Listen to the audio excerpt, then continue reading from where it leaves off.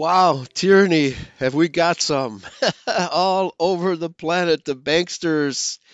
If you caught our show last night with first with Doc Waterman about the fallen angels from Mount Hermon, and then the Jewish banksters that are fraudulently creating mortgages on properties, evicting the rightful owners, and reselling the mortgage. They use mortgages as how should I put it? Chips, poker chips, to when they kick somebody out. One of the stories we heard last night was uh, people. A married couple had four payments left to completely pay off their property, and they missed. They both got sick and started missing their payments, and they were foreclosed after with only four payments left to go. And then they fraudulently they tear up, they destroy the original mortgage papers, and then they scan it so that they have a internet, or I should say an electronic copy, and they can resell this this mortgage as often as they want to. So it's like mortgage inflation. It's like inflating paper money. And it, and probably I did a story a couple of years ago about Herman Cain and his son who were murdered because they were teaching people how to fight back against the mortgage companies. This is serious business, folks. This is Rothschild fallen angel stuff. The Luciferians in shoe leather, otherwise known as Jews. So good morning. A right fine day to you all. Right, and what should be a peaceful and paradisical planet, namely planet Earth, but which has become hell thanks to the presence of you know who. So today we're going to be talking about the Enmity Part 2, and I put the link to the Enmity Between the Two Bloodlines article at anglo-saxonisrael.com, and we're talking about the evil seed. The evil seed, which of course is the Jews, descended from the bloodline of Cain. And a vast majority of non identity Christians, talking about Judeo Christians, Catholics, you name it, the non identity version of Christianity. Very, very few want to take the Bible seriously when it talks about these fallen angels, about Nachash being a fallen angel and the fallen angels of Genesis chapter 6. And of course, the book of Jasher and book of Enoch, which go into great detail about these fallen ones. Of course, and there's the secularists don't want to even talk about this subject because they have this materialistic theory called evolutionism, which proposes that somehow life emerged by accident. And I've been posting articles and videos on Eurofolk Radio about how impossible this is because even the simplest protein molecule is so complex that the odds against the simplest protein molecule forming by chance is zero. But nevertheless, it is this despiritualization of life. We shall unleash the nihilists, it says in the protocols, and that's what has happened. The entire planet has turned, if it hasn't already been totally materialistic, and most cultures are materialistic in spite of the fact that they practice some form of religion, they're still very materialistic. And only real Christianity has the antidote for all of this materialism and even spiritual materialism, where even Christians, Judeo Christians, they go to church so they can ask God to give them more stuff, right? Give me stuff, give me stuff. You know, oh Lord, oh, won't you buy me a Mercedes Benz?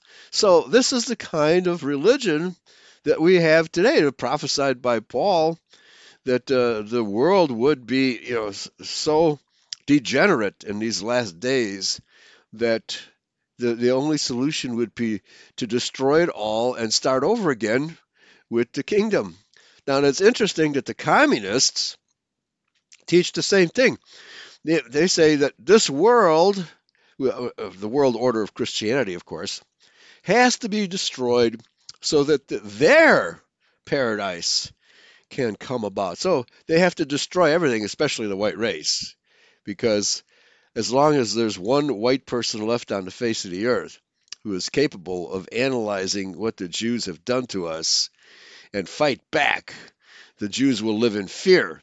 So they're ceaselessly attacking the white race by spiritual means, spiritual materialism, false religion, mortgages, right? Mortgages, paper money, Hollywood, war, incessant war, etc., etc. This is what we're having to deal with in these last days. So it's going to be really hard for many of us to keep our sanity as things get worse and worse. And the most frequent question I get by email and when I talk to people is, how much longer? How much worse can it get? How much worse can it get?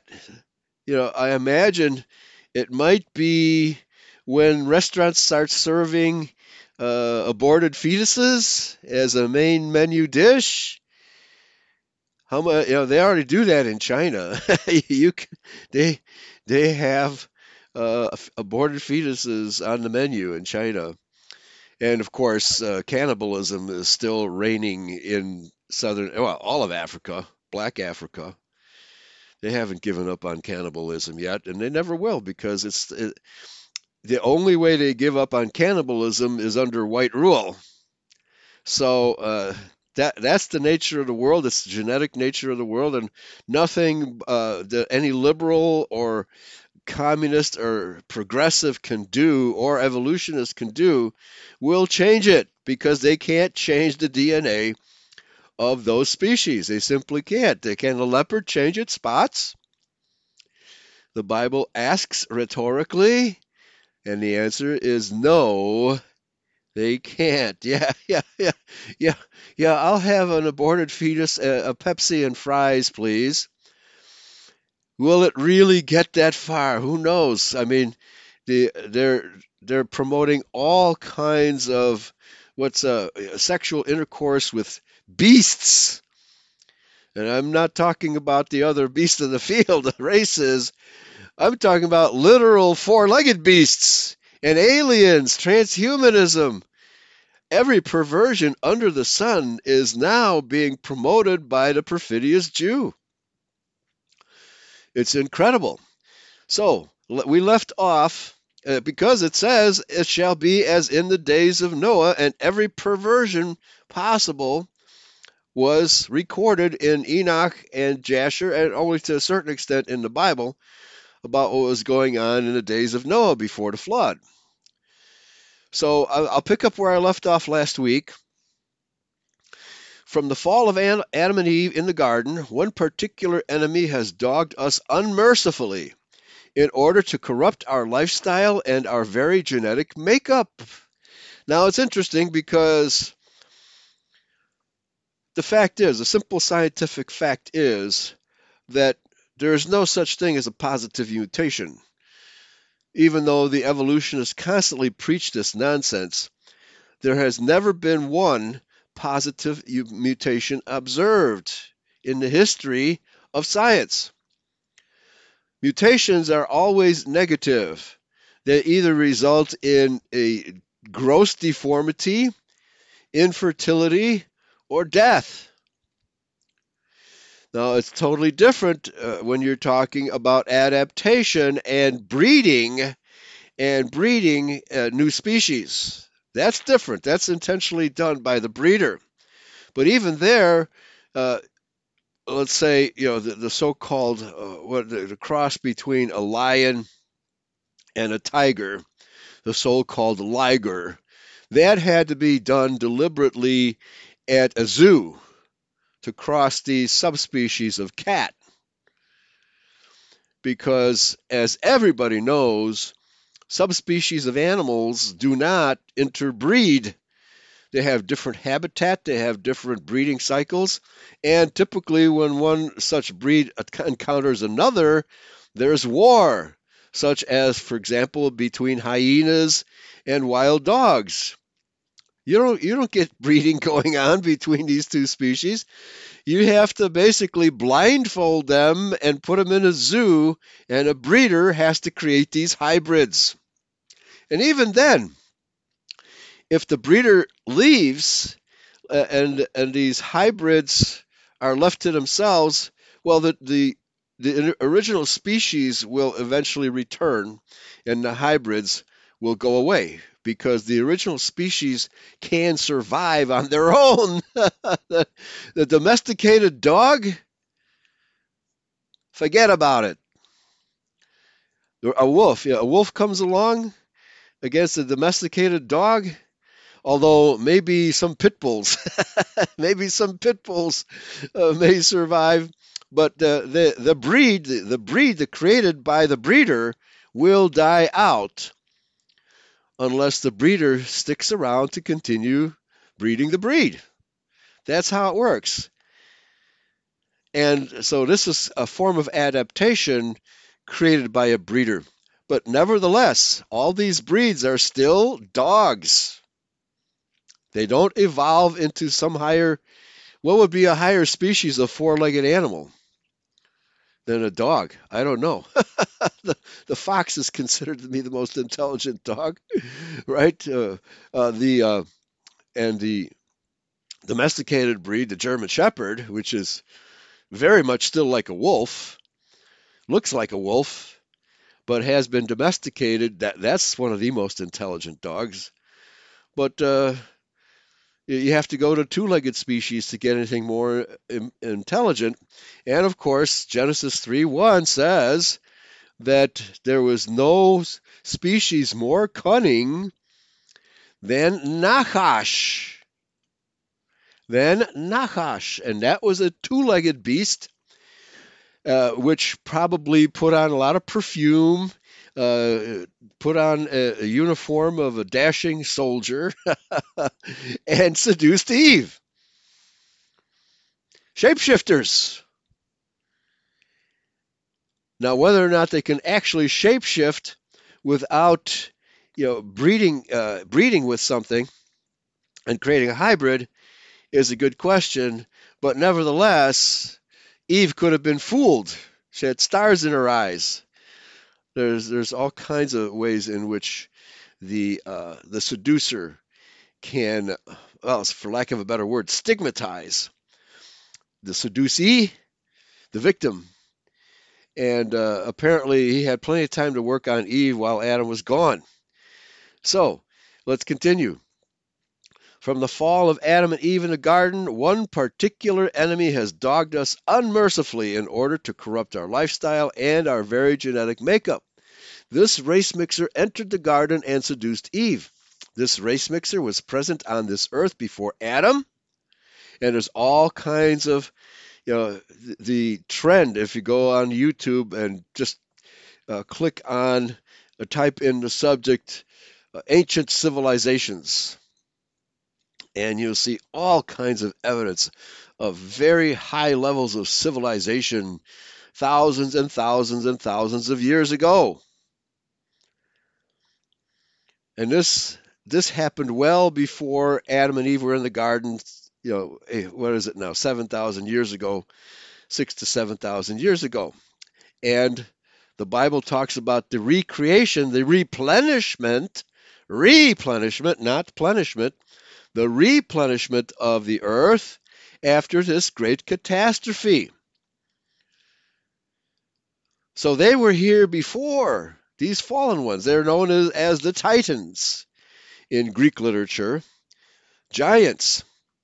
And there's various names for them, as Doc Waterman and I discussed last night. We have the Rephaim, we have the Anakim, the Anunnaki, Nachash, the Naga of the Indian literature, etc., etc. And they come in all sizes, from the giants down to the little people, the pixies. as they were known, the cave dwellers, pixie people. So there were all kinds of them, and obviously the fallen ones were hybridizing or breeding these species in order to attack us and in many cases, I believe that they hybridized blacks in Africa to mine gold.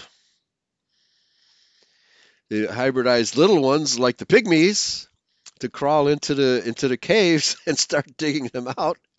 And then they hybridized the Zulu and strong ones to carry the stuff out and to wherever they needed to take it.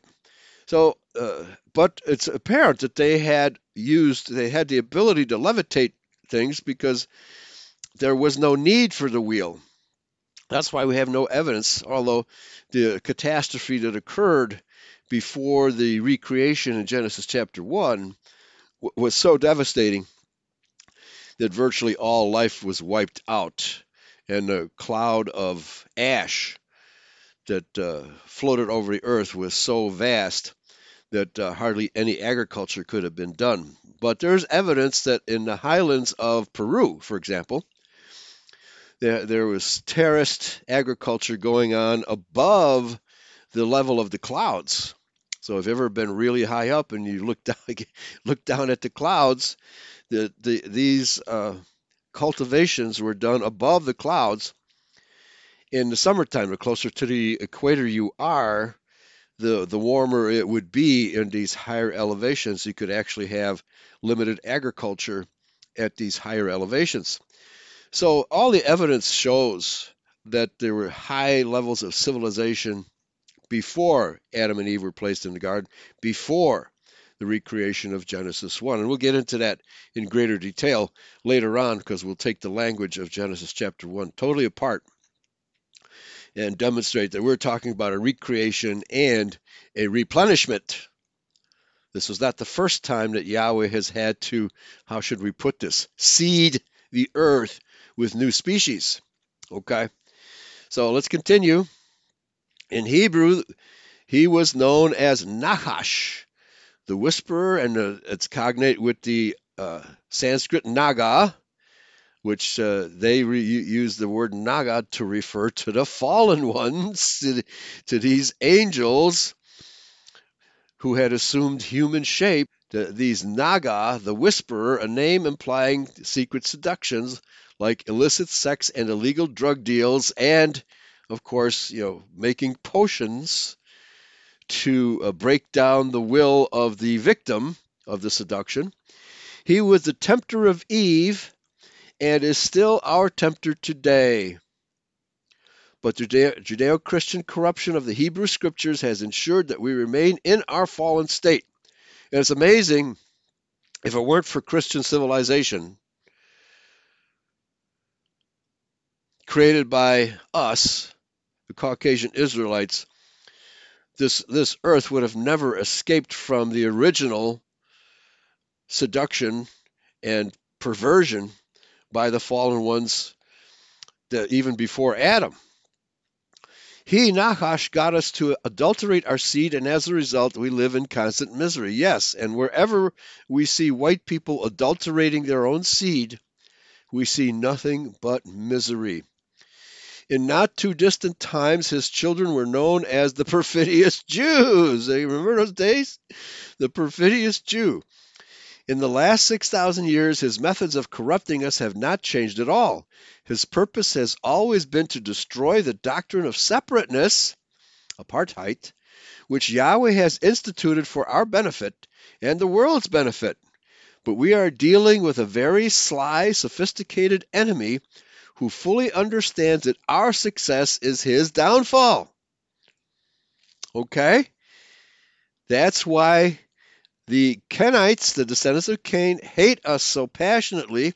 This is why the Edomites, who are the continuation of that fallen angel seed line, hate us so unmercifully. Just as a biological parasite thrives on its host, the Jew has always thrived on the Saxons or Caucasian culture. His method against us has always been to keep us in a state of disease-ridden confusion, both literal disease and mental disease, and of course moral confusion as well. The enmity is an attempt at providing a concise history of the nearly eternal conflict between these two seed lines. And it's not exactly eternal because Lucifer was a bright and intelligent angel before he turned against Yahweh and became evil. So there was a time before the rebellion of Lucifer and his lieutenants, the angels. 200 of them are named in the book of Enoch.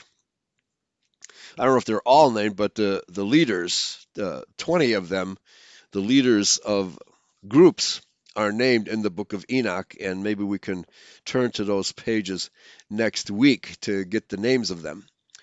But the commandment that Israel should remain separate from the other ethnic groups is stated repeatedly throughout all of Scripture. The fact that most white Christians are unaware of this teaching is due to the fact that they don't read their own Bibles and they have Judeo-Christian ministers. They have allowed the heretical priesthood of Judeo-Christianity to tell them what the Bible says. So the vast majority of Christians have no idea what the Bible really teaches on this and many other subjects. These priests are Christian Pharisees who choose verses that fit their theology and reject verses that don't. Scientists do the same thing with facts and theories. Therefore, we have Judeo-Christianity on the one hand and evolutionism on the other, neither one of which is in any way, shape, or form true. Neither one.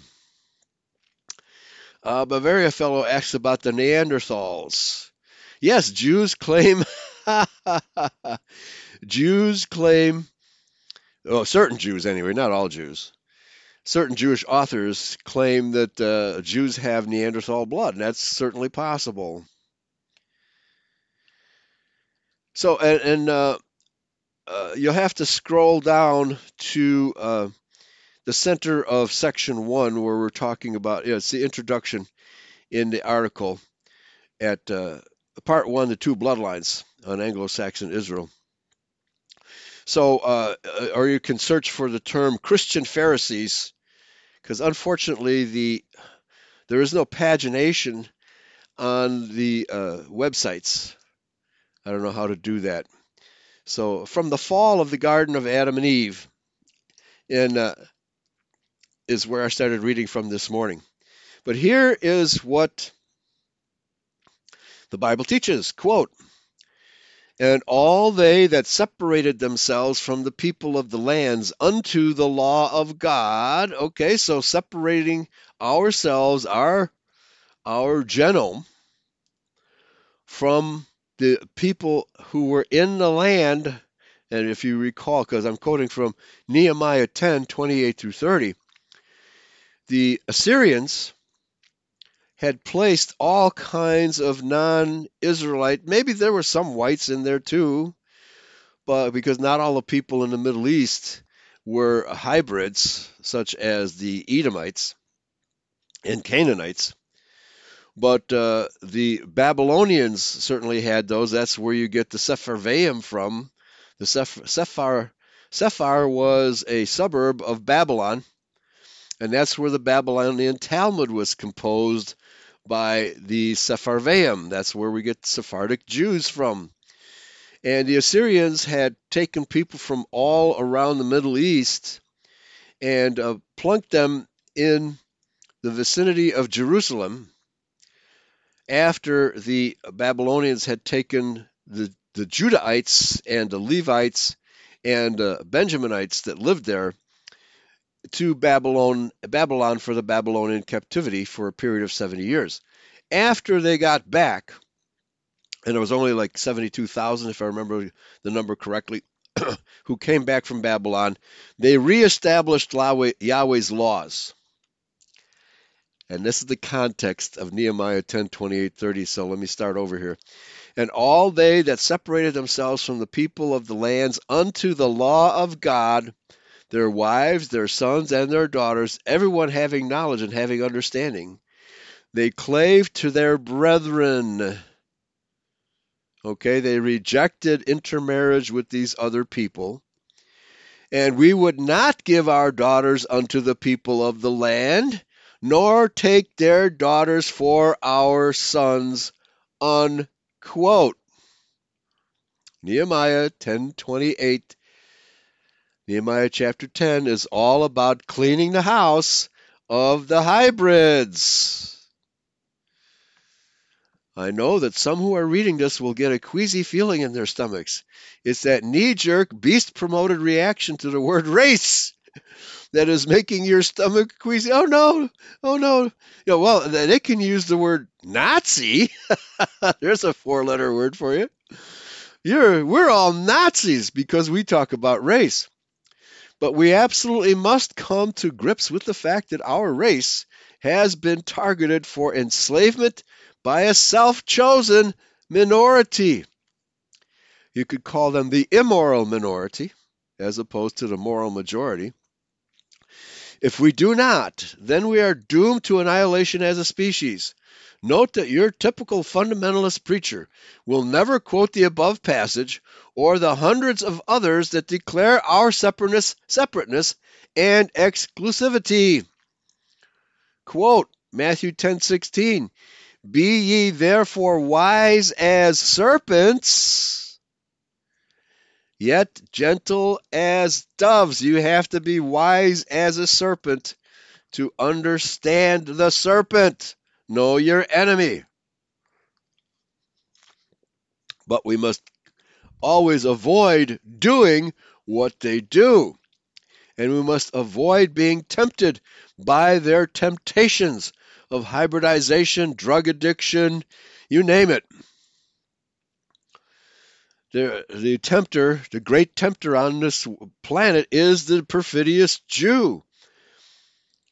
With their pornography, their sex clubs, their Freemasonry, their homosexuality. They're always tempting us with everything that's perverted. Everything that's perverted. There's not one good thing a Jew has ever done in this world. Although you have the occasional Jew who has exposed other Jews, who has exposed the Rothschilds and the Freemasons, etc., but precious few of those. Precious few. More precious than rubies. All right, more rare than rubies. And they wind up getting murdered by the Jews if they don't shut up. Okay. Well, have you ever wondered why any attempts by whites at self-preservation are always referred to as racism or anti-Semitism? The fact is that white people just want to be left alone so as to pursue our destiny. But the Jews won't leave us alone. Parasites never leave the host alone. Like a pestilence, they have followed us wherever we have gone. Deep within their genetic makeup, they know that they cannot survive without us because they're a hybrid species with dead blood. If they mate purely among themselves, their species will die out because their blood is dead. They need to have constant transfusions or infusions of living blood from other species so that their demon-possessed bodies can continue to exist. And this is probably why the Jews don't believe in the afterlife, because there is no afterlife for them. There is no heaven. There's only nothingness. Period. Nothingness. After the period where they get barbecued, when the tares are burned. This is the intense love-hate relationship that every parasite has towards its host. Despite Jewish accusations against us, we are not to confuse separateness with supremacism. Yahweh did not put us here to lord it over the other races, just to take dominion and have a prosperous, safe planet. That's what we were here for. That's what he put Adam and Eve here for. But very soon after he plunked them in the Garden of Eden, The seduction of Eve happened, and Adam simply did not know what to do, and the entire race fell into, well, the Catholics call it original sin, into sinfulness, and we lost our potential immortality, which depended upon us keeping Yahweh's laws of racial segregation, and we did not do that. Nevertheless, the purity of the race was not affected. It was just our mentality, our spirit was affected, making us subject to temptation of the Jews. Yahweh did not put us here to lord it over the other races. They were already here before we arrived. Our mission is one of restoration. Our mission is to exemplify Yahweh's lawful system of justice here on earth.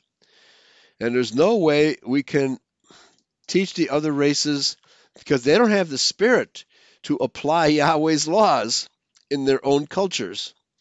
It will be imposed upon them, because what does the Bible say? When he returns, he will rule with an iron rod. His laws will be enforced so that things will never get out of hand again. Remember the prime directive of the Starship Enterprise? It was not to interfere in the natural development of other worlds. Our mission is not to lord it over the other races according to our own will, is what I'm trying to say here. Our mission is to cleanse the planet of the parasite that infected it long before we arrived, so as to restore it to its natural state. Remember the last words of Genesis 1 were, "It was good." It was good. All the species that Yahweh had created, in fact, it was very good. But lurking in the background was this Nahash critter, and every culture on the face of the earth, including the American Indians, and everywhere you go, they have legends, stories of giants that they had to make war with. So these giants were everywhere, not just in the Middle East. They were everywhere. Our problem is that we, the rescue team, have ourselves become infected. Okay? The away team from the Starship Enterprise got sick and couldn't get back onto the spaceship. In fact, they couldn't bring them back onto the spaceship because they would infect the entire crew of the spaceship. That's why Yahweh put those 4 angels around the garden, the spiritual garden, so that we couldn't go back up there to infect heaven. Otherwise, heaven might get infected. So, introduction, part 1, the 2 bloodlines. As a proud member of the Christian identity movement, I have to say that our movement has been produced by many great scholars such as Howard B. Rand, Bertrand Comparet, Sheldon Emery, Reginald Dunlop, W.G. Findlay, Dr. Wesley Swift, William Gale, E. Raymond Capt, and many others who have provided us with great service. This service consists of two main areas: biblical revisionism, in other words, getting the record straight, interpreting the Bible correctly, and historical revisionism, that is, exposing the Jew for what it is, because the Jews have attempted to rewrite history to make themselves the good guys and us the bad guys. So, switching the hats, as it were. As such, Christian identity is the ultimate revisionist movement, as it strives to understand our origins and purpose as a people, starting with the book of Genesis. In addition, these scholars and their contemporary counterparts have delved into the natural history of this planet in an attempt to resolve the apparent contradictions between the scriptural record and the scientific record. Here, a categorical claim must be made. This is a claim which sets Christian identity apart from both the Orthodox Christian world and apart from mainstream science. And that claim is this: the Bible does not contradict natural science. I said natural science, which means real science, not evolutionism. In spite of the popular, or materialism for that matter, because most science is based on the scientific method, and That is a very good method for materialism, but quantum mechanics has shown that the cause of all phenomena comes from a transcendent source, from another plane, a higher dimension. They, in quantum mechanics, they've even postulated many higher planes, multiple universes is the term they use, because you cannot explain the origin of matter from this plane. You have to go to a higher plane to explain the origin of matter and energy. Science can't do it. They're stuck. In fact, many quantum mechanics physicists have stated that we're at a dead end. We can't go any further with the techniques we use. We have to do something else. But the vast majority of scientists are materialists, and they will not even contemplate that the true cause comes from a higher plane. In spite of the popular perception that biblical history and natural history do not agree, nothing could be further from the truth. The situation is precisely this: that modern fundamentalism is sorely lacking in historical and scientific knowledge or interest, and that the modern science has been bogged down with a completely unscientific theory, namely the theory of evolution. There is no way that these two false worldviews can be reconciled. One is anti-scientific and the other is phony-science. Both worldviews suffer from extremely skewed interpretations of their own subject matter. Natural selection is the next heading. Why is the theory of evolution unscientific? As a former student in the chemistry curriculum at the University of Illinois, I understood exactly what a scientific theory consists of.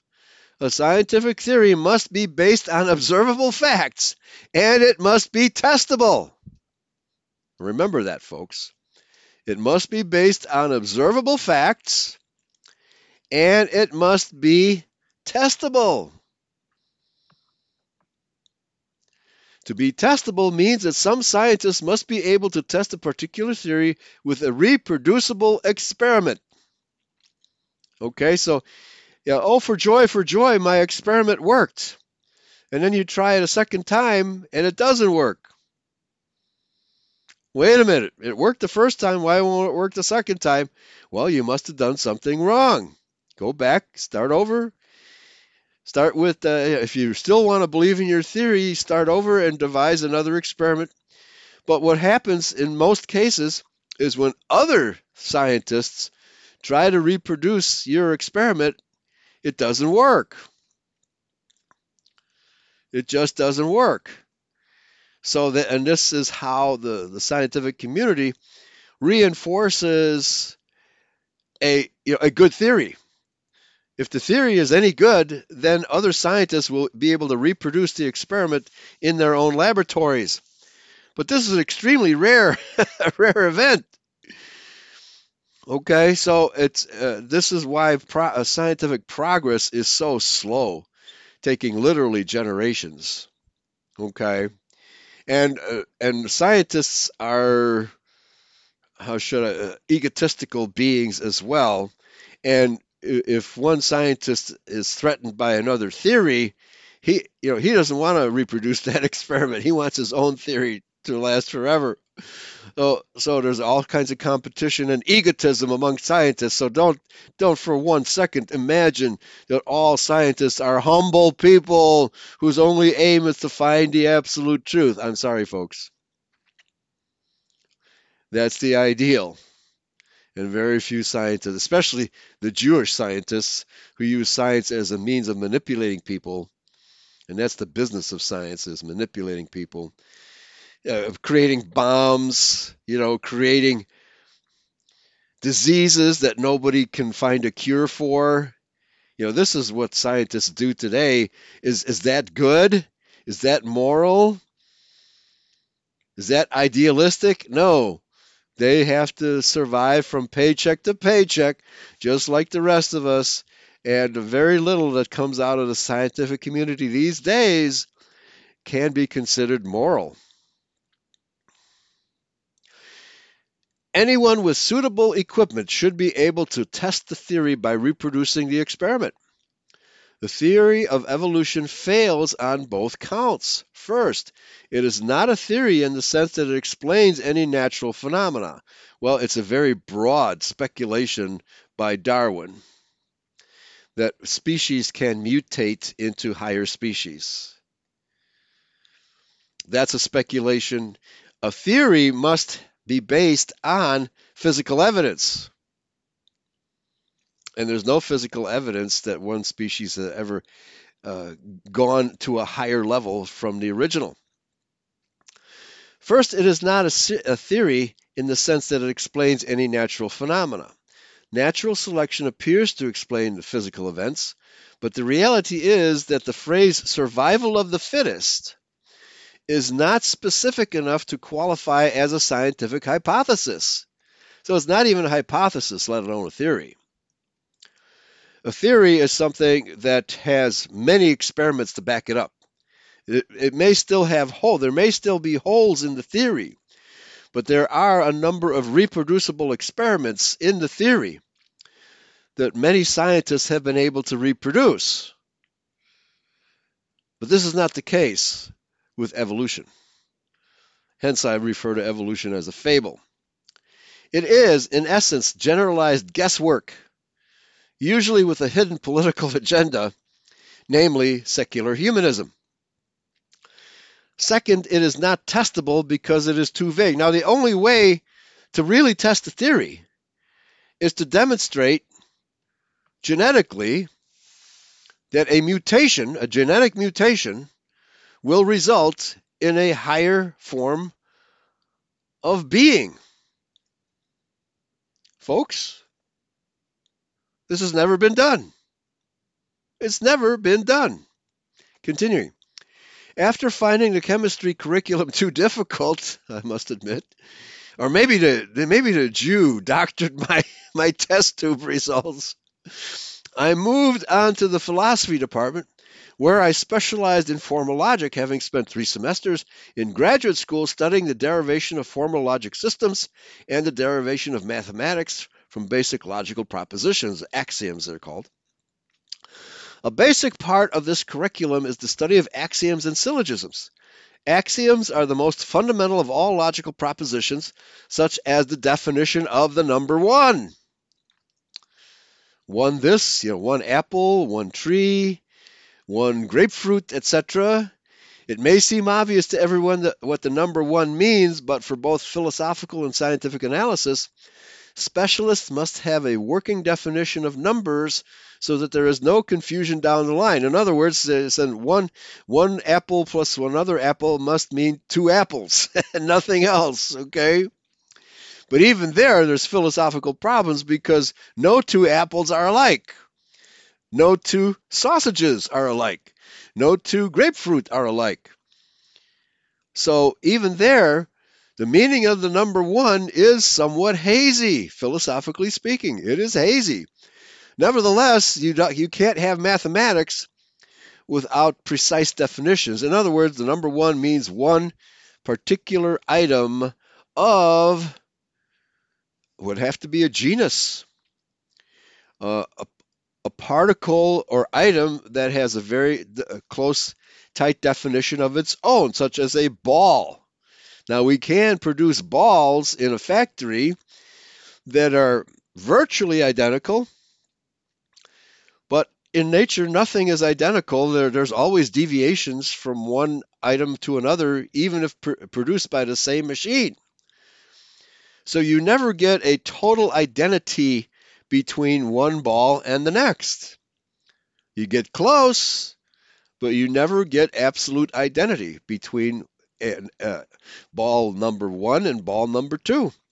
Nevertheless, this is the principle of mathematics, that underlying assumption is that the things that you're counting are all identical. And there's so little variation that you can ignore the variation. So, number one, it may seem obvious to everyone that what the number one means. But for both philosophical and scientific analysis, specialists must have a working definition of numbers so that there is no confusion down the line. The question, quote, does 1 plus 1 really equal 2, is a very serious question, and this is the kind of question that the study of axioms deals with. Now, in quantum mechanics, this doesn't work anymore. Because why? Because what atoms were assumed to be identical particles that when you lump them together, they form they form molecules, such as H2O, water. But these atoms, it turns out, in the quantum world, because you're digging down deeper and deeper and deeper into the levels of reality, that these atoms fade away into pure energy. And they don't have the shape of a ball. They're not round at all. They can be oblong, they can be amorphous, which means they have no specific shape. So the identity of one atom plus one atom breaks down. You really, any attempt to visualize an atom from our perspective, from the scientific perspective, breaks down. It totally breaks down. And so this is why physicists who specialize in quantum mechanics say, it doesn't work. It's not Newtonian mechanics. It's not Newtonian physics. It's a completely different animal when you're talking about how these particles come into being. What do they form out of? Well, they say pure energy. Yeah, well, but what's pure energy? They don't know where it comes from. They don't know how they can't even define this. So one cue ball. Now let's get to something really specific. Yeah, like the cue ball, pool cues, balls on the pool table. Now these are manufactured to very precise measurements because they have to be perfectly round, right? If you have an oblong cue ball, you won't know what to do with it. How can you make a decent shot with an oblong cue ball? So this is about as fine as it gets in creating spheres in the manufacturing process. But when you dig down to the level of quantum mechanics, every cue ball, every pool ball is different. They don't weigh exactly the same, and you cannot manufacture them to weigh exactly the same. So every ball on that pool table is slightly different from every other ball. And a lot of people don't realize that the cue ball is actually slightly bigger than the rest. I don't know why they do that, but they do. So, does the question 1 plus 1 equal 2, or the statement does it really make total sense? Well, we have to assume that all the numbers, all the items we're dealing with are virtually identical. And in the real world, there is no such thing as virtual identity between one grapefruit and another, one apple and another, even of the same species of apple. Okay? That's the problem of axiomatic logic. Syllogisms are a part of deductive and inductive. Deductive is logical. I mean, you've got a logical, and mathematics is a logical system. Deductive logic, multiplication, 1 times 1 equals 1, 1 times 2 equals 2, etc. And inductive reasoning, scientific reasoning, which is based on observing the world and observing the relationship between cause and effect. So you hit the cue ball hits the 8 ball, and the 8 ball goes into the wrong pocket and you lose. Okay? That's inductive reasoning. A basic syllogism would be the following. A, all Israelites are Shemites. No, it does not say all Jews are Semites. In fact, for anybody listening to this for the first time, Jews are not Shemites. Okay. Yeah, a spoiler, it says nuclear particles, neutrons and protons, are composed of quarks, we are told. So what's a quark? Well, they have to invent another particle to explain what a quark is, right? And on and on and on it goes. See that the whole explanation process of materialism demands that a smaller particle be found to explain the larger particle. But because when they really dig deep, they find that the Heisenberg principle of uncertainty emerges, which states that if you want to find out where the particle is at, and you shine a light on it, the light causes the particle to move, right? So, in other words, the photon that you're trying to take a picture of gets blown away by the picture that you're taking of it. So you can never identify the position and the direction that the photon is traveling at the same time. You can only get one or the other. In other words, you only get half the information that you want at the quantum level. This is a real dilemma for physics. A real dilemma. It's telling us that you can't solve the problem of what is matter and what is energy by merely physical analysis. You have to go to a higher level. You have to start analyzing consciousness. Yeah, right. And Bavaria Fellow says they give names like charm to these forces, particles. What are they? Quarks, charm. So, a spoiler alert says, pretty sure it's turtles at the bottom of reality. Well, the whole world is being carried on the back of a turtle, don't you know? Okay, so all of this speculation by scientists, this great hope, this great dream that science by itself would solve all the mysteries of nature has been, we call it a pipe dream. It's an illusion. It doesn't work, despite all of the hope and promises of the scientific establishment. In fact, many quantum physicists have admitted it is a lost cause. Cannot be done the way they're doing it. You have to change the method. Yeah, it works for, if your car crashes into another car, you have to call the insurance company, right? And the sun rises in the morning and things light up. Yeah, that's really obvious stuff on the macroscopic level, the higher level. But at the microscopic level, and even further down at the quantum level, things are not so straightforward. And particles magically appear out of virtual nothingness. And even, remember the atoms were supposed to be hard little objects? Now, even science tells us an atom is 99.99% empty space. So what kind of a particle is that? You see, folks, how illusory the materialistic method is? Let's get back to syllogisms. Syllogisms are part of deductive, logical, and inductive reasoning. A basic syllogism would be the following. A, all Israelites are Shemites, which is true. There are other Shemites besides Israelites. So the Shemite is a bigger category than Israelites. B, I am an Israelite. Therefore, I am a Shemite. Okay, this is basic logical reasoning. So it's also called set theory, where you have larger and smaller categories of individuals. So all Israelites are part of the Shemitic category, but not all Shemites are part of the Israelite category. There's Shemites who are not Israelites.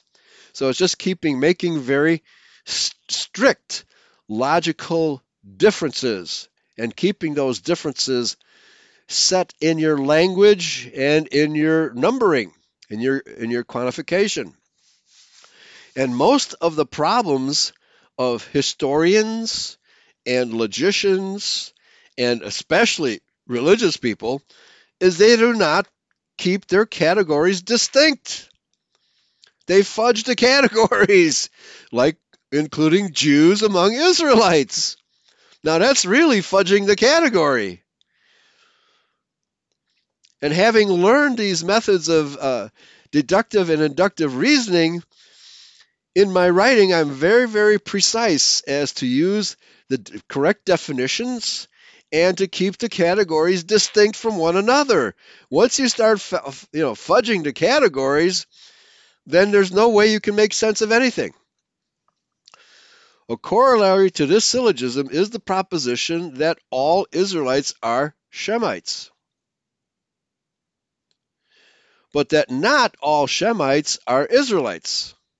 Okay, so that's logical because Shemites are a larger category, which includes Israelites, but it includes Aramaeans as well. And the Assyrians were Shemites. Abraham was a Shemite. I'm trying to think of Moses' father-in-law. I can't think of his name right now. He was a Shemite. So there are lots of other Shemites in the Bible besides the Israelites. Okay? So the essence of logical reasoning is precise definitions, but you also have to stick to those definitions when you write about it and presume to teach Scripture. If you're not keeping these categories separate and distinct, then any possible conclusion will follow, such as Palestine belongs to the Jews. No, it doesn't, because they're not Israelites. Wars have been fought over misunderstandings caused by imprecise definitions. That's a funny statement, but it's true. Within our own movement, serious debates have turned to anger because words such as Jew and Gentile have different meanings to different people. And the result is that we are still living in the world of Babylon, which means confusion. We have to agree on the basic definitions of the words we use. And if we don't, it's nothing but confusion. The theory of evolution, as it is presented to the public by its adherents, is deliberately misleading for several reasons. From the perspective of formal logic, it is unscientific because it does not state a testable proposition. In reality, quote, survival of the fittest, unquote, although it sounds like a reasonable proposition, is not a testable proposition. This proposition is what the logicians call a tautology. A tautology is a proposition which is true by definition, not by physical evidence. Okay? So, logically, the most fit species will always survive. The only way you can find out which species will survive is after the fact. You can't predict which species is the most fit. Scientists have no way of predicting which species is the most fit. Anything can happen. Sometimes the most fit species are the ones that die. So this statement, survival of the fittest, although it sounds like a proposition relating to reality, relating to the physical world, it isn't. It is a tautology. It simply says, well, whatever species survived was the fittest. You can only demonstrate this after the fact, so it's not a scientifically testable proposition. Science is in the business of making predictions of what will happen, and the fable of evolution has never predicted anything. Has never predicted anything. So therefore, it's not scientific. The most basic form of a tautology is A equals A or 1 equals 1. A being a proposition such as there is life or there is intelligence on planet Earth. Let's say that's the proposition. Well, some people would say that's not true. There is no intelligent life on this planet. But basically, A equals A or 1 equals 1. That's simply a continuation of the axiom of mathematics, that 1 plus 1 equals 2. Natural selection or survival of the fittest is in reality a disguised form of tautology. Doris Day once had a hit song called Que Sera Sera. It means whatever will be, will be. There's no way that Doris Day could predict what will be. Only after it finally happened would she know what will be. Because by that time, it's what was, it's what happened. This is no different from survival of the fittest. They're both tautologies. Is this a scientific statement? No, it isn't. And neither is survival of the fittest. Although survival of the fittest appears to be saying something about the real world, it is in fact merely making the logical deduction that the fittest animals will survive. Now, it's very interesting. I recently came across a website, and the question on the website was, why don't cockroaches get killed in microwaves? I thought that was the funniest question. I didn't bother to check it out, whether or not microwaves will kill cockroaches. But the reason for the question was to suggest that, yeah, cockroaches are the most likely species to survive the nuclear holocaust that everybody's expecting. And that's quite true because they're so far beneath but even there, has nuclear radiation created a viable higher species? The answer is a very obvious no, because mutations don't survive. There's never been an example of any scientist creating mutation, despite thousands and thousands and thousands of experiments with fruit flies, for example, to create a higher species. Has yet to happen, folks. Has yet to happen. So in the real world, this whole proposition, the survival of the fittest, is simply stating that, well, one of these species has to survive, right? And we'll just call that one the fittest. Is this science? Hardly, folks. It's not science. It's a tautology. What does the word fit mean? Many will say the biggest and the strongest. But the dinosaurs were the biggest and the strongest at one time. That didn't help them survive. Others will say intelligence is the key. But mankind is the most intelligent, or so we assume, and we are destroying our own environment, killing each other, aborting our own children. Is this ensuring the survival of our species? I don't think so, folks. And even here I mentioned cockroaches. Cockroaches get my vote for survivability, but even their existence is not guaranteed. Do you see how silly the phrase survival of the fittest really is? It says nothing more than what will be, will be. Yet we have all of these people who totally believe that the fable of evolution is scientific from the get-go. No, it's not. Swamp Fox says, scientists cannot understand reality any more than a single-cell amoeba in a drop of pond water, pond scum, can understand you looking at it in a microscope. Very good. Yes, they've invented a lot of stuff and blown up a lot of cities and are nuking us as we speak, but have they understood reality? Nope. Nope. And Bavaria Fellow says the charm, quark, strangeness, and charm is just nothing but horrors. It's a house of horrors. Thank you very much, Bavaria Fellow. What good have they done? Yeah, well, but it was inventors, not scientists, who created the washing machine. Yeah, scientists did create the, what do you call it, on your countertop, your microwave oven. But that emits radiation that's very, very harmful. So does your cell phone emit radiation. So does your Wi-Fi emit harmful radiation. And 5G is going to be the worst yet.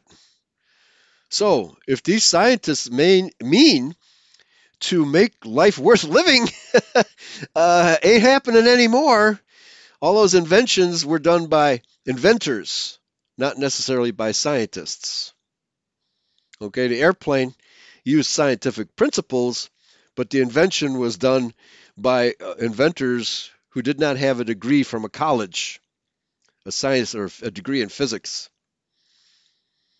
Okay, so the real inventing, the stuff that makes life worth living and makes pain go away, is being done by mainly guys tinkering around in their garages, not by physicists. It's the physicists and chemists and the medicos that are making life miserable for us with all their drugs and paraphernalia. Yeah, Israel will not allow 5G to be used in their country, right? Because they know how dangerous it is. But they're giving it to us free, right? Free. Beware of free stuff, folks. Beware of free. Okay, nothing is free. Absolutely nothing except the consciousness the Father has given you to know who you are and to ultimately know that you are one of His children. Okay, continuing. Neither Darwin nor any other evolutionist has ever proposed any experiment which would demonstrate how the genes of a particular species would be affected by natural events in order to produce a new species. They tried with fruit flies. They've tried gene grafting, but gene grafting is taking existing genes from one species, grafting them onto another species, and what do you get? You get a chimera. There is no natural way by which a mutation will create a new species. It has never happened. It has never been observed to happen. And any attempt to overcome natural, well, what am I trying to say? Natural recombining of DNA, which happens, in your in the womb of a woman, not in the guts of a man. No scientist has ever been able to figure that out without tinkering with the product. Naturally, it does not happen, and in nature. Let's put it this way: nature abhors a hybrid. The occasional hybrid that happens in nature is typically infertile, or very sick, cannot survive even to the point where it becomes sexually viable. This is typical of a mutation that actually survives. So, bottom line, take this as scientific fact. No such thing as a viable mutation has ever happened in nature. It always involves a breeder who comes along and starts tinkering with the species, such as fallen angels, such as Nachash. And they can tinker with our species by forcing us to have sex with non-white species. Or they can start tinkering with our genes to produce chimeras. But there is no natural way for this to happen because DNA is designed, folks, here's another law. DNA is designed to replicate itself. Genesis 1 verse 11. That all species have their seed within themselves and reproduce kind after kind. This is a law of physics, folks, stated by Yahweh. This is how I designed it, and this is the way it is. Evolution be damned. The natural record shows very clearly that all species are capable of adaptation to physical circumstances, but not once in history has one species ever mutated into an entirely different species, higher or lower. This has never happened. Let me repeat. This has never happened. Evolutionism is a religion, folks. It's a faith. It's a blind faith. No experiment has ever demonstrated its possibility. And the study of genetics shows us that genes are programmed to reproduce in a certain way and in no other way. Exactly as Yahweh told us in Genesis 1:11. After its own kind is how the Bible puts it. Until the day that an evolutionist proposes such an experiment and actually carries it out, proving the hypothesis, the quote-unquote theory of evolution must be relegated to its proper place, the dung heap. Adaptation is one thing, evolution is quite another. Now, since the scientific method demands that you have experimental evidence of the theory, you have to have at least one successful experiment to prove that a positive mutation can occur. In order to even suggest it being a viable theory, since no such experiment has ever been performed, despite the thousands and thousands and thousands of experiments on fruit flies, it's nothing but absolute failure. Yet, every school child must believe this fake theory, just as every school child must believe in the Holocaust. Are you getting the picture? Are you getting the picture? Who is the hybridizer? Who is the inventor of big lies? We're dealing, ladies and gentlemen, with the fallen ones who are trying to distort our consciousness and turn us into materialists, because materialists will believe anything. A materialist will believe anything a scientist says. And since most materialists don't have scientific lab equipment in their garages or their basements, except maybe those that like to, make chemical drugs for their own libation. That's your commonplace street corner science, garage science. That's where the level of it that it's at these days. So, but no scientist with the most modern and most expensive equipment has ever produced a viable mutation. Period. It has never happened because why? Yahweh designed DNA. He designed the DNA of all these different species. No species of wheat has ever produced corn. No species of corn has ever produced oats. No species of oats has ever produced cauliflower. Never happened, folks. It has never happened because these species contain their seed within themselves and they reproduce kind after kind, just as Yahweh told us they would. So, the fable of evolution is an attempt to deny Yahweh's creation. That's what it's all about, folks. Why? Because the fallen ones are in rebellion against his creation and want to defile it. Okay, so given the obvious decline of our civilization, one has to wonder if we are evolving in any sense whatever. Evolution presupposes a steady advance to higher forms. That's what they teach. But the liberal is an obvious step backwards into devolution. Now, seriously, if you compare a Beethoven symphony to today's cacophony of rap and hip-hop, we have been in a state of devolution for the last 200 years. Indeed, every sort of perversion abounds, and they call it good. Is societal decline evolution? Is it progress? Well, progressives are actually communists. Is communism progress? I don't think so, folks. It is simply not enough to say that physical changes in the environment will produce evolutionary changes in our genetic makeup. That's the claim. They claim that it happens.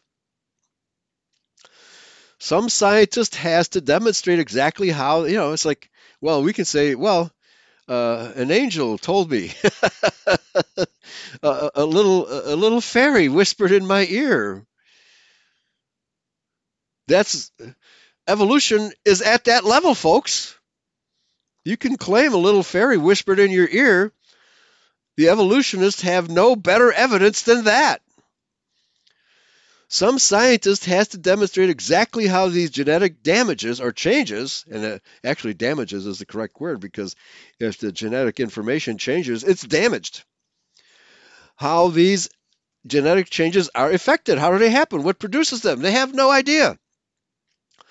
For natural selection to be a valid scientific hypothesis, actual physical, genetic, biochemical experiments must be proposed and carried out in order that the process can be scientifically analyzed. But you can't have gene grafting. That's tampering. Like Frankenstein. That's Frankenstein tampering. Hybridization. That's completely different from nature doing it. To date, not a single scientific experiment has ever shown any sign of verifying the fable of evolution. And that's what it is, a fable. The essence of the evolutionist argument is this, quote, I predict that one or another species will survive. Are you laughing as hard as I am? We're supposed to take this stuff seriously?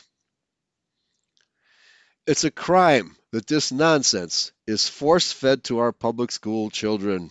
And Catholic school children, too, probably teach it these days because the Catholic Church has totally kowtowed to the perfidious Jew. This is the state of our world, the intellectual state of our world.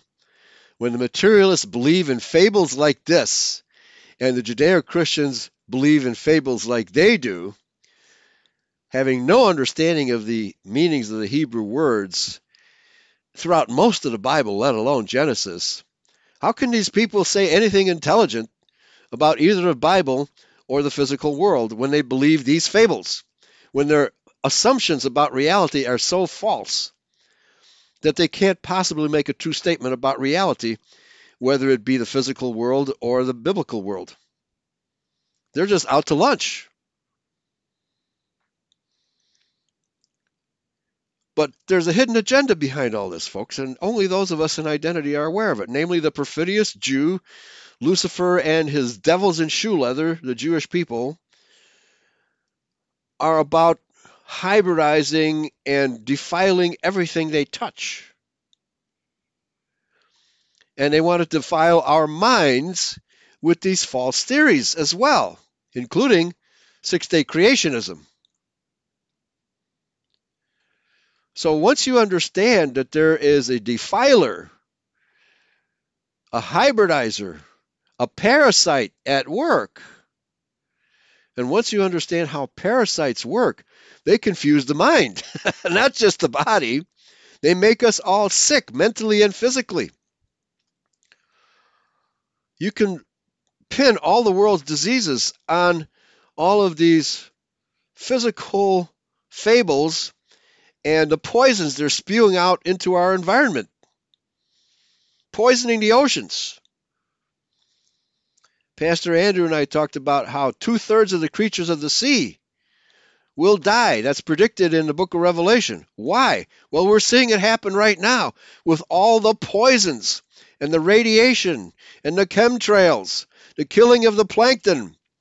The plankton is the real source of oxygen in our biosphere, not just trees.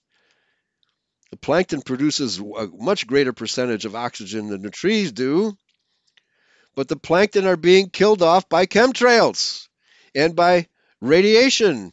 We're seeing higher species of animals, such as dolphins and whales, and birds falling out of the sky, bleeding from their noses and eyes and ears. Why? Because they're being radiated to death. It's 5G, folks. Lucifer is still in the business of defiling Yahweh's creation, and organized science is in its hands. So is Judeo Christianity, so is materialism, so is liberalism, and everything that militates against Yahweh's created order. So we in identity are the only ones who really understand what's happening in the world today, and everybody else is deluded by these fables. Fable of evolution, fable of Judeo Christianity, the fable that the Jews are Israelites. Go on down the line. The Holocaust, talk about fables. The hoaxacost, I like to call it. So, if you want to survive all of this, and the Bible says there will be a remnant of us who will survive, you have to gird yourself and be prepared to be assaulted. Every sense of your body, touch, hearing, sight, etc. Yeah, the foul smells of the current world order. Ugh. You prepare to be nauseated, even worse than you've been nauseated to this point, because Yahweh is testing our mettle. Can you deal with it? Well, you can if you obey his laws. That's his promise. Brother Abear says, Lucifer radiationism. Yeah, absolutely. Yeah, this is how bad it is.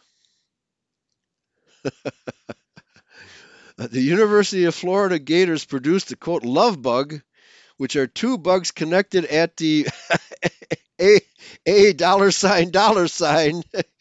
Quite the pest in June down there. Oh yeah, we have all kinds of pestilence bugs going around. Who knows to what extent they have created mutant Ninja Turtles, mutant Ninja Turtles.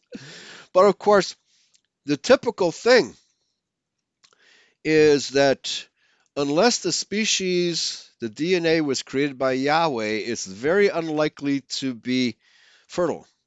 However, we have to give these fallen ones some credit. Lucifer was the highest, the brightest angel, had the most light, was therefore the most intelligent being that Yahweh had created. And this intelligence may be enough to tinkering, given the ability to tinker with our DNA, that he might have devised a viable species, a viable hybrid.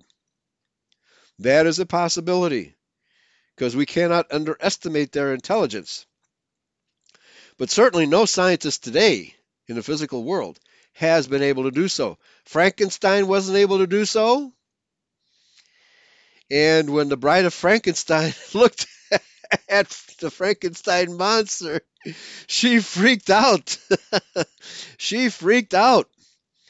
So all these people are freaking out at the failures. Yet there's endless hope and promise, just like Obama. Hope, hope, hope, hope, hope. Hope and change. No, they haven't changed anything. It just gets worse. You cannot expect anything positive from these creatures who call themselves Jews. Why? Because they have the DNA of the fallen angels in them, and they cannot do good. You have an occasional hybrid that only has a few Jewish genes or fallen angel genes and a lot of white genes that try to do good. Maybe Benjamin Friedman was one of those. He was trying to make up for the evil that the Zionists were doing by exposing it. But that appears to be about the best they can do, is to expose the evil, to be able to actually do good, make the world a better place. No Jew has ever been able to do anything of the kind.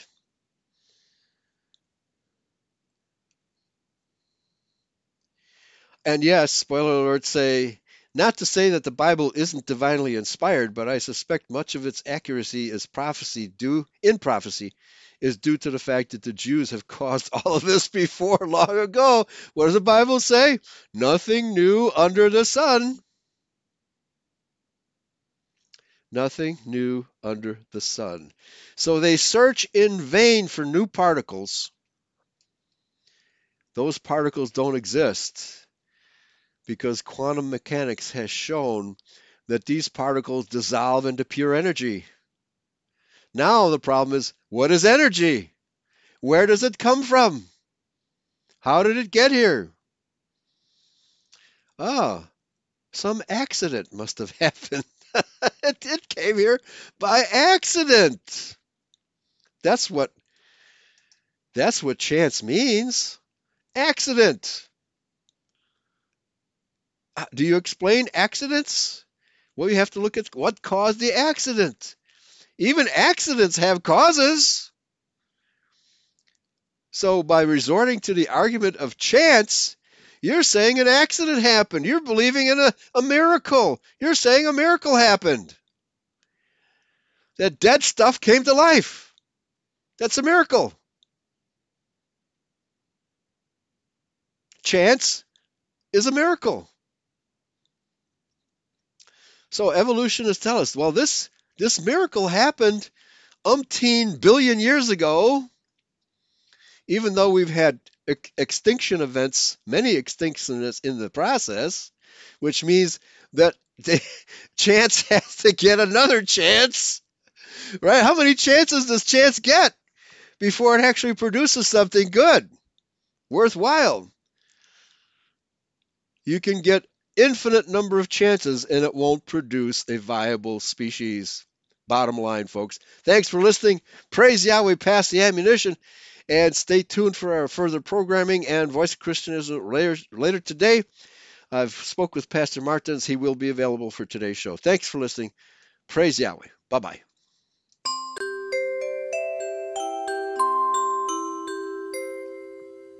Beep.